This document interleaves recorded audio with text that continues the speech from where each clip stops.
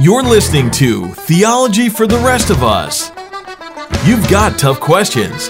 We'll try to give you easy answers. Now, here's your host, Kenny Ortiz. Welcome back to another episode of Theology for the Rest of Us. I'm your host, Kenny Ortiz. Thanks for listening today. As always, the podcast is brought to you by Blue Sky Missions. If you are potentially looking to go on a missions trip or maybe lead a group on a missions trip, you would do yourself a great service by heading over to blueskymissions.org and checking out all the info. A great organization with a great team that can plan your trip for you and take care of all the difficulties and all of the planning, making your missions trip experience easy and awesome. Again, that's blueskymissions.org. All right, let's dive into today's content. I'm answering a question that I've been asked many times, and that is, why do we say amen after we're done praying? It's a great question. I think sometimes the word amen is used as the end, right? It's like we've prayed, and now I say amen to let everyone know that the prayer is over and it's just time to move on, right? For some people, the word amen is kind of like the alarm clock that wakes you up from a very long, boring prayer, right? I mean, if we're honest, like that's what it's become. But the word amen is so much bigger than that, so much greater. So the word amen literally means so be it, or truly, or I agree, right? And so, if I walk into Chick-fil-a, a place that I eat regularly, and someone says, hey man, don't you agree that the spicy chicken sandwich is the best? I'd say amen, because I agree, right? That's absolutely, yes, that is the truth, right? Or if I'm in line and placing my order and the girl behind the counter says, hey, would you like some Chick-fil-A sauce on your sandwich?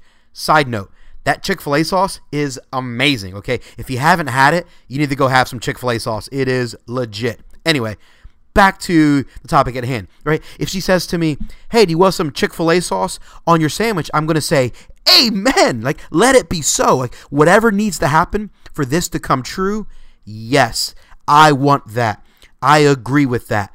I affirm that. Let it be so, right? Like, as the Beatles once said, let it be, let it be, let it be, let it be, let it be. Okay, I think you get what the word amen means, right? Let it be so. I agree with that. And so if I'm praying to God and I say a prayer and then I say amen at the end of it, what I should be saying in my heart is, God, I believe that you have the power to actually answer this prayer, and I hope that it would be so. Like, let this be true, this prayer that I've prayed, okay? If someone else is praying, and when they're done praying and you agree with them by saying amen, you are in your heart saying, I agree with that prayer, and I also want that thing to come true. God, please answer that prayer. Amen. Yes, let it be so. I affirm that. I agree with that. That's what the word amen really means, and that's how it ought to be used. The word amen is used in Scripture multiple times. I just want to highlight one passage of Scripture, one verse, 2 Corinthians 1:20. The Apostle Paul is speaking. I'm going to read from the New Living Translation because I think that particular translation really communicates this verse well.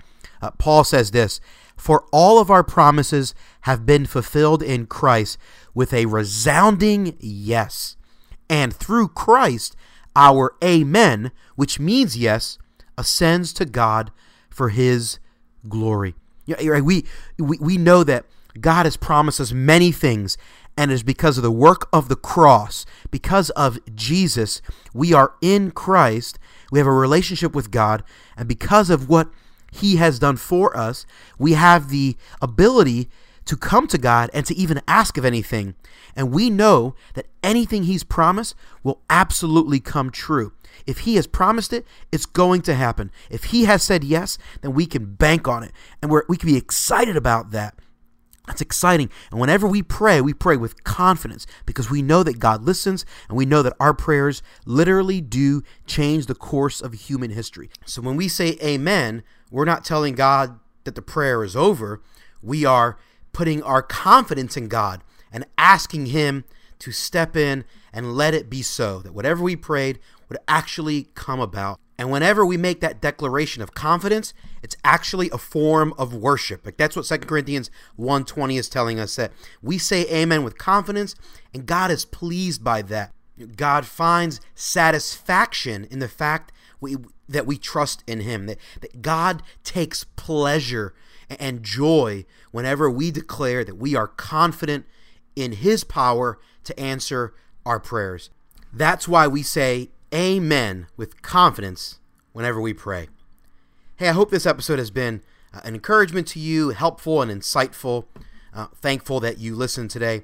One quick favor that I'm asking of everyone that listens to the show on iTunes or on your iTunes podcast app on your iPhone or your iPad, please head over to the show on iTunes and leave a review. If you can leave a 5-star review and let the world know how much you love the show, that would be so helpful. I know that many of you have already subscribed and have downloaded lots of episodes. I'm so thankful for that. Just one other way that you could really help the show a lot would be to leave a review. We've had 35 reviews already, and they've been a huge help in pushing us up the search rankings and helping us reach more people. So thank you to all of you who have already left reviews. It's a really big deal. And thank you in advance to all of you who maybe haven't yet left a review, but I know you will. So thank you in advance. Our intro and outro theme music has been I'm Shipping Up to Boston by the Dropkick Murphys.